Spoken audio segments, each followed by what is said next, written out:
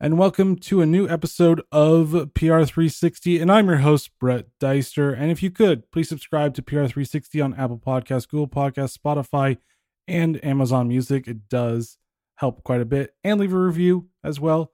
If you like it, let us know. If you don't, well, still let us know. We'll try our best to make it better for you. But anyways, our guest today is Kevin Taylor, and he's been a part of Global Results Communication Vice President in United Kingdom, so he's across the pond from us. He's in our London studio. Yes, London studio. That's a good way of saying it.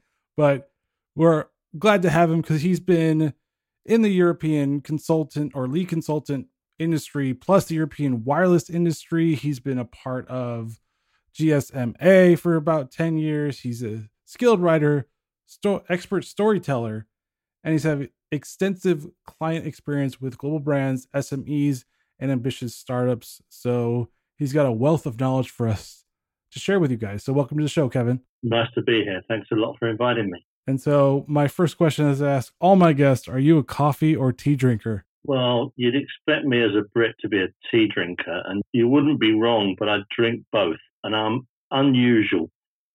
We talk about coffee mornings, yeah? I drink tea like it's going out of style for the first 6 or 7 hours of the day, and then switch to coffee in the evenings, which should keep me awake, but somehow doesn't. I drink them both enormous quantities. Mm-hmm. So does the opposite effect? It makes you go to sleep, coffee does? It seems to, yeah. Yeah. As long as it's not decaf, I'm fine with that. There's caffeine in both, of course. True. And no, the stronger the better. How does the tech startup industry differ from the UK or Europe from the US? Well, I think if we look, first of all, in PR terms, how the two differ, I think it's quite difficult to talk about that without appearing rude to my American colleagues. But I think the UK PR climate around tech and startup businesses is a little more advanced in some ways and nuanced than the US one. We've got a pretty cynical media over here, and they have a very low threshold for BS.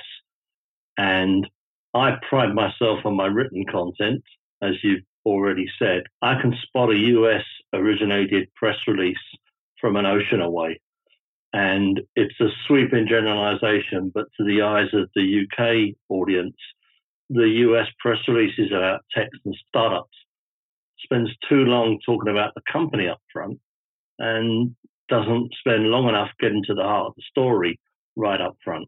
I see a difference in the way we address PR.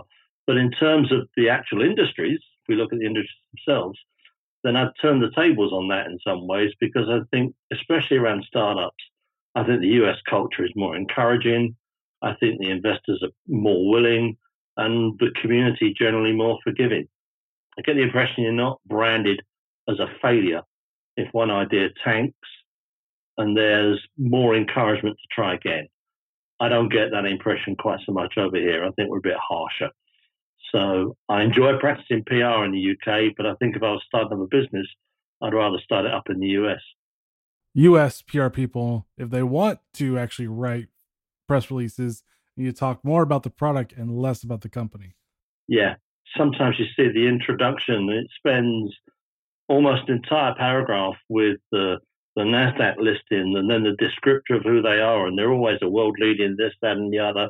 And you've got 4 lines down into the opening paragraph and you haven't heard what the story is yet.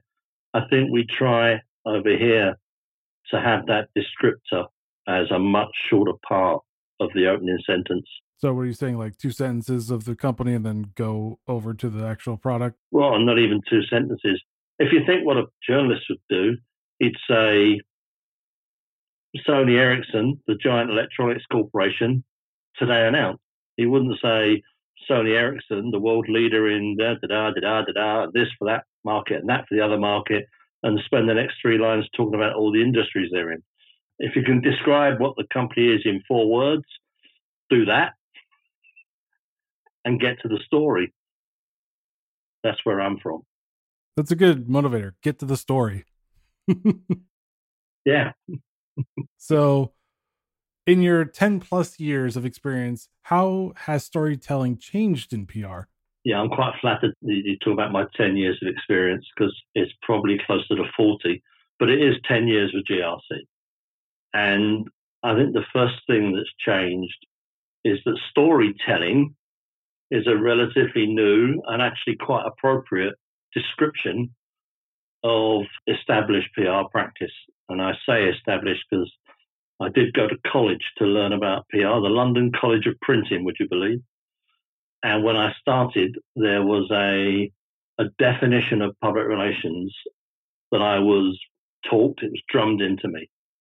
That definition was it's a planned and consistent program of communication between an organization and its publics. The word publics was used then. We'd say audiences, we'd say stakeholders, but a planned and consistent program of communication, that communication has always been in the form of messages and stories. The main difference today is that we have so many more channels to deliver those communications and to engage both directly and even instantly with our publics. That's what's changed, not storytelling itself. We've always been doing that. We weren't always calling it that, but the way we can do it has changed.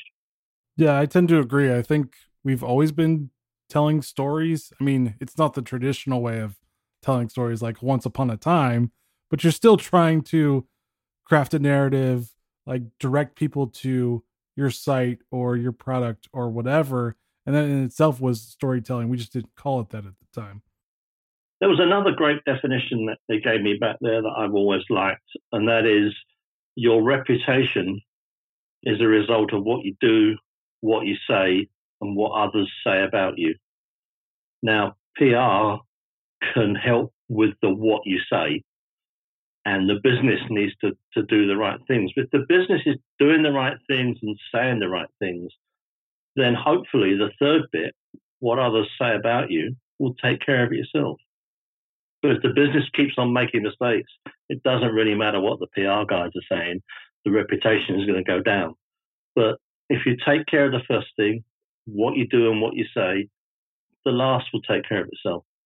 Wise words. That comes with the age. And I'd say the grey hair, but I've got no hair left anymore. So age is good. Yeah, it comes with age. Let's leave it at that. But what do you think that most PR pros miss or overlook when it comes to storytelling? I'm going to say the audience, and in particular, the internal audience. There's a very fine line to be trodden between the need for confidentiality and communicating with your own staff.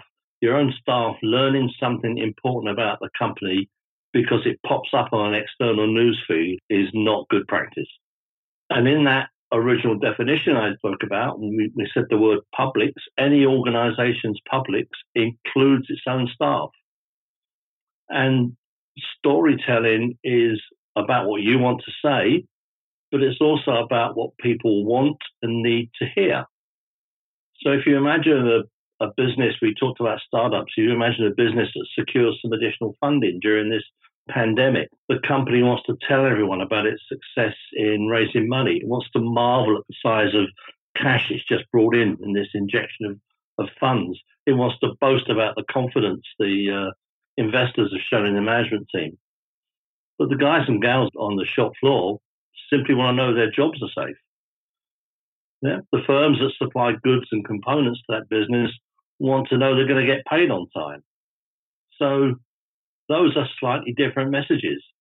And if you do the press release stating the facts and blowing your own trumpet, at the same time, you've got to write to your staff, maybe attach the press release to the email, but write to your staff and give them the message that they want to hear up front.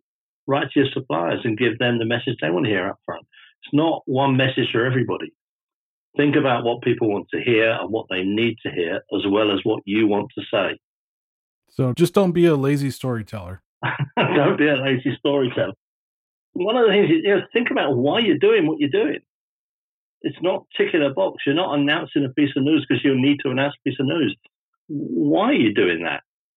And who do you want to talk to and what do they need to hear? So, yeah, think about the audience as much as the message. So it's not always about what you're going to talk about, but why and how is the other questions that you need to answer at the same time. Yeah, the good old 5 W's of news writing: who, why, where, what, when, and add in how and how much, and you got yourself a news story. Very true. So for our listeners out there, just be sure you always are asking those questions. Even if your boss is like, we need a press release, be like, okay, what are we going to write about? When, why, how, and how much now? Yeah. And how has storytelling changed drastically in 2020, given how interesting this year has been? Yeah. I'm not sure it's changed drastically, but I would say it's more about its importance that has grown. You're living in a world that's almost free of face-to-face events, whether that's a conference exhibition, a sales roadshow, the company kickoff meeting, an event for your channel partners. In 2020, all of those events have moved online. They've all gone to a virtual online setting. So our stories or our content have to work harder for us. And it has to replace a lot of the traditional marketing activity that's been driven by a physical presence.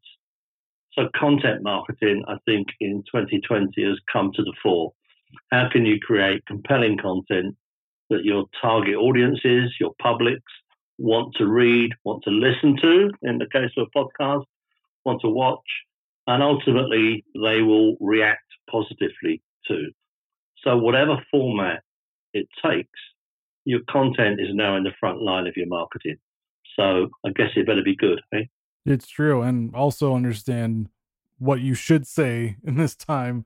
Probably not the whole how much money we have, but more about what you're actually going to be doing. Yeah, there's a phrase over here that's become quite popular, which is organizational purpose. What's the purpose of your organization? What was it put on God's earth to do? And making sure you're conveying your organizational purpose is a good thing to do in general terms.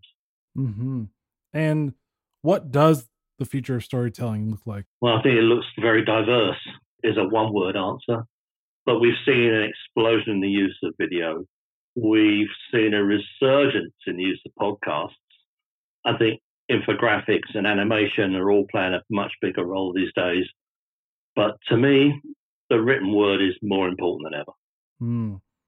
So given to that, has PR gone beyond the written word, or is it still, or should we refocus into the written word, or should we be using a diverse look in, let's say, video podcast, like you said in your previous answer? Yeah, so I'm someone who thinks writing is their strong suit, so I'm very biased here.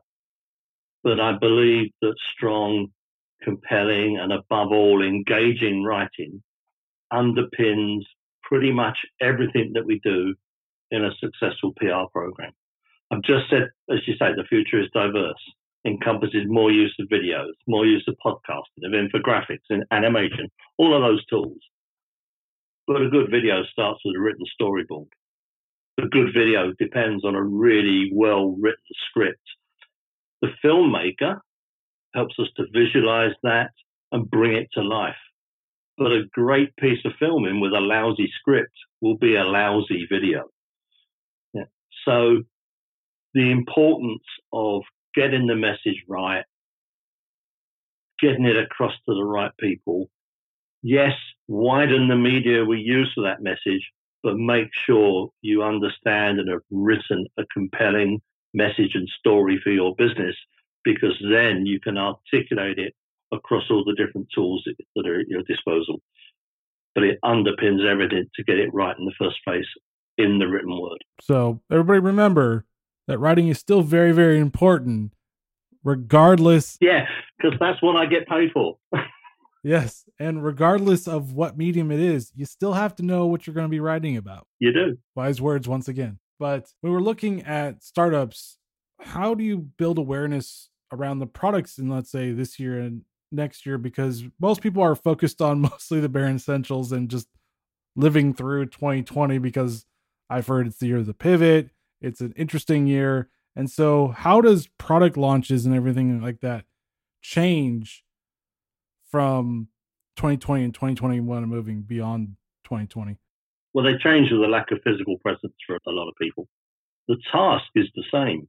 Know your audience, know what they want to hear, know how you make a difference to them, know what's important to them, therefore, and tell your story in the right way. There was a famous trade union leader here who said, forgive the language, but I'm a Brit, so I get away with swearing every now and again. But he said, if you've got them by the balls, their hearts and minds will follow. And what he really meant was, if you got their attention, if you've really got their attention, then you can get their hearts and minds. And I think in the course of the business of a startup, trying to win customers, really grab their attention, you'll get their hearts and minds, and hopefully their budgets will follow as well. So I think you've got to find that spark that will get the attention of the publics you're talking to at that particular time. That hasn't changed. If you can get their attention, even looking from, I have actually a new puppy, getting his attention is everything. If I can't get his attention, I've got nothing.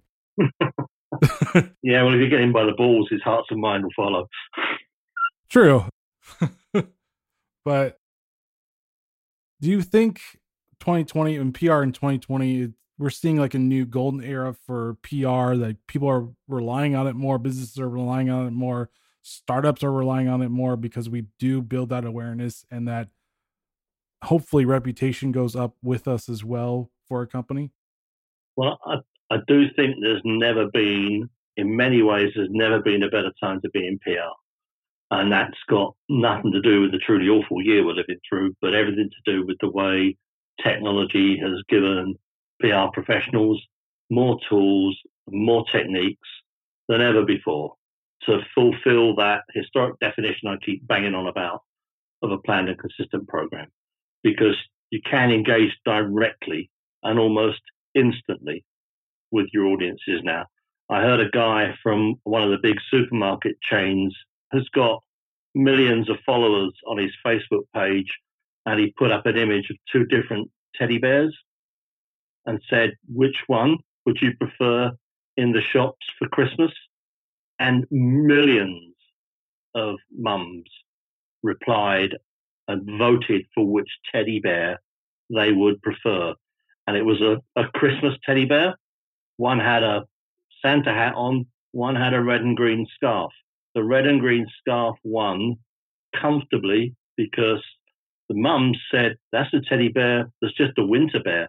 It's a teddy bear all year round. It's not just a Christmas teddy bear. A teddy bear is not for Christmas, it's for life. And that instant engagement with your audience, we could never have done that. Could never have got that. He had his answer to what the buyers should put in the store at Christmas within an hour of putting the picture up. That's a form of PR. That is a planned and consistent program of communication between an organization and the people that matter to it, its customers. So it works in a way it could never work in the past. And that's why I think there's never been a better time to be in PR. It's also product research right there too. Which one works? Right, product research. Yeah, straight away. It's great stuff. All right. And what has 2020 taught you for PR wise? Going to get a little bit more serious now, because it's not so much taught as observed.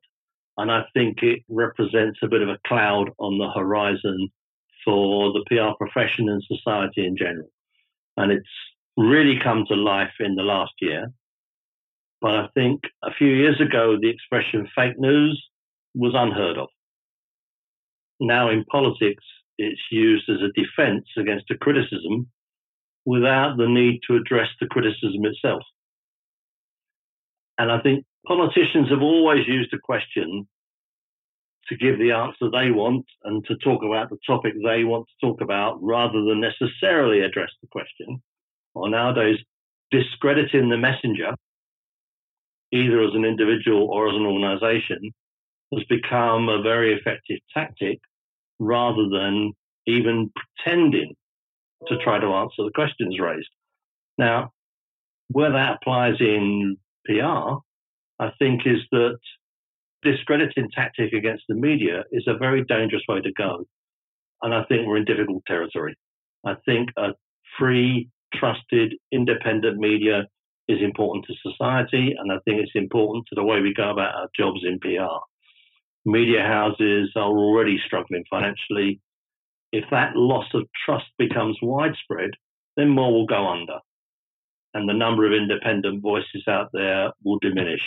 And I think that's something society and the PR profession should be concerned about. And it's also, though, why that ability to engage directly with their audiences has never been more important. Mm-hmm. And do you think that heavy, eh? Yeah. Do you think the PR professional will eventually become more of a reporter for their own organization too, more the gatekeepers of the information for their company? Yeah, I'm not sure whether it's this particular acronym has reached the US shores. I don't know. Over here, we talk about the PESO model of content. Have you come across that? PESO? No, I haven't come across that one yet. So the PESO model of content, P is paid, E is earned, S is shared, and O is owned. So paid for content is advertorials and the like, sponsored content. Shared is what we're doing on social media. Owned is what we're publishing on our own websites. And earned is where the value of our story alone has got it into an independent publication. We haven't paid for it, we haven't, etc. So the PESO model, I think the P, S, and O are becoming more and more important. I like the paid part because I like supporting the media that we want to get our earned coverage in. So I don't mind that we do some paid content, but I'd be really worried about losing the ability to get earned content because the titles are just disappearing. And if every title has only got paid for content, then they start to lose their value as well as far as the audience is concerned, because it only reinforces the view that they're biased. Mm-hmm. And do you think like the smaller, like one-man shows, like the podcaster or even the YouTuber is going to be taking place of the more traditional, bigger media houses? I do think the bigger media houses are under threat from the smaller independents. I think one of the issues, sweeping generalization, is that some of the smaller independents, particularly in the political space, are very, very biased. But I think in the technology space, that doesn't matter at all. I don't think there's any bias in that. There might be some Apple fans out there against the Windows fans, but I think most of the tech podcasts are going to be fairly independent, and I think that audience becomes more important. It's about, we talk about influencers these days, don't we? I think more and more of the influencers will be independent podcasters or website owners. Yeah. Yeah, so I think the earned is actually probably going to be changing to that scale instead of the traditional media houses than we think they are. Some of the podcasters, though, are a sucker for a free handset or a, hey, want to review our product? You can keep it. That happens a lot. Oh, trust me, I used to work for two gaming peripheral companies, and now I wish they wouldn't do that because it does give kind of a bad like rap for a lot of the people that just want to review a product and even give it back and be like, I just want to review it. I'll give it back to you guys. If I like it, I'll pay for it myself, basically. The Wall Street Journal used to have this thing where it never accepted hospitality to go to an international event. So if you wanted them to come to the exhibition or sales conference you had, and we've got some stories for you, we'll sponsor your travel, you can go to the rest of the show, we'll put you up in a hotel. Their answer would be, if the show's good enough for us to go, we'll be there and we'll go to it. We don't need you to pay for it. And I liked that attitude. And there was one or two tech websites that decided that was the thing to do as well. But gradually over time, that kind of declaration of independence, we'll pay our own way, has, I don't know if it's yet disappeared at the Wall Street Journal, but it's certainly disappeared at the tech websites. They just need the money. And if it's a show they want to go to, they'll take the hospitality to go with a vendor. Gotcha. Well, moving on to an actual fun question. So transitioning over to something a little bit more tough for my heaviness. Yeah. Upbeat. If you could create the perfect story for yourself, how would you write it? I'll give you a headline, shall I? British PR writer scoops Nobel Prize for Literature for his seminal white paper on digital transformation. That work? I might unknown British amateur lead the field at the Masters, but I'd have to qualify for the Masters first of all. That might be the most difficult bit. Fair enough. I mean, hey, it's your story, so whatever you want to write is good with me. No, I think I've either got to get a prize for my writing or a prize for my golf, or score the winning goal in the cup final for Arsenal. But I think these aren't going to happen. Well, you never know. Nobel Prize, it's achievable. You never know. Yeah. You could just run out on the field and score a goal anyways. I'm a young man. So any final thoughts for our listeners? I'm going to say I think we share the same dreams in the UK and Europe as our American colleagues, I think, and we almost share the same language. When the UK and US folk work together, I think good things happen. I think when we work together, we can be influenced by, I think it was Abraham Lincoln who said, influenced by the better angels of our nature. And I think if we do that together, we end up being a pretty powerful combination. The UK input into American PR is good, and I think the American input into UK business is good. Long may it continue. All right. So symbiotic relationships is what I'm hearing. Yeah. Standing on the shoulders of giants. Sounds good to me. Hey, I always like working with other people, so sounds good to me. Sounds good too. All right. Thank you, Kevin, for joining PR360. We really appreciate it. Thanks a lot for having me. And thank you for listening to PR360. As always, if you could please subscribe to PR360 on Apple Podcasts, Google Podcasts, Spotify, and Amazon Music. It's really great. Appreciated. And please leave us a review. It always helps with the rankings. And join us next week as we talk to another great expert in the PR industry. All right, guys, stay safe. Actually, get some writing done and make a good story. Later.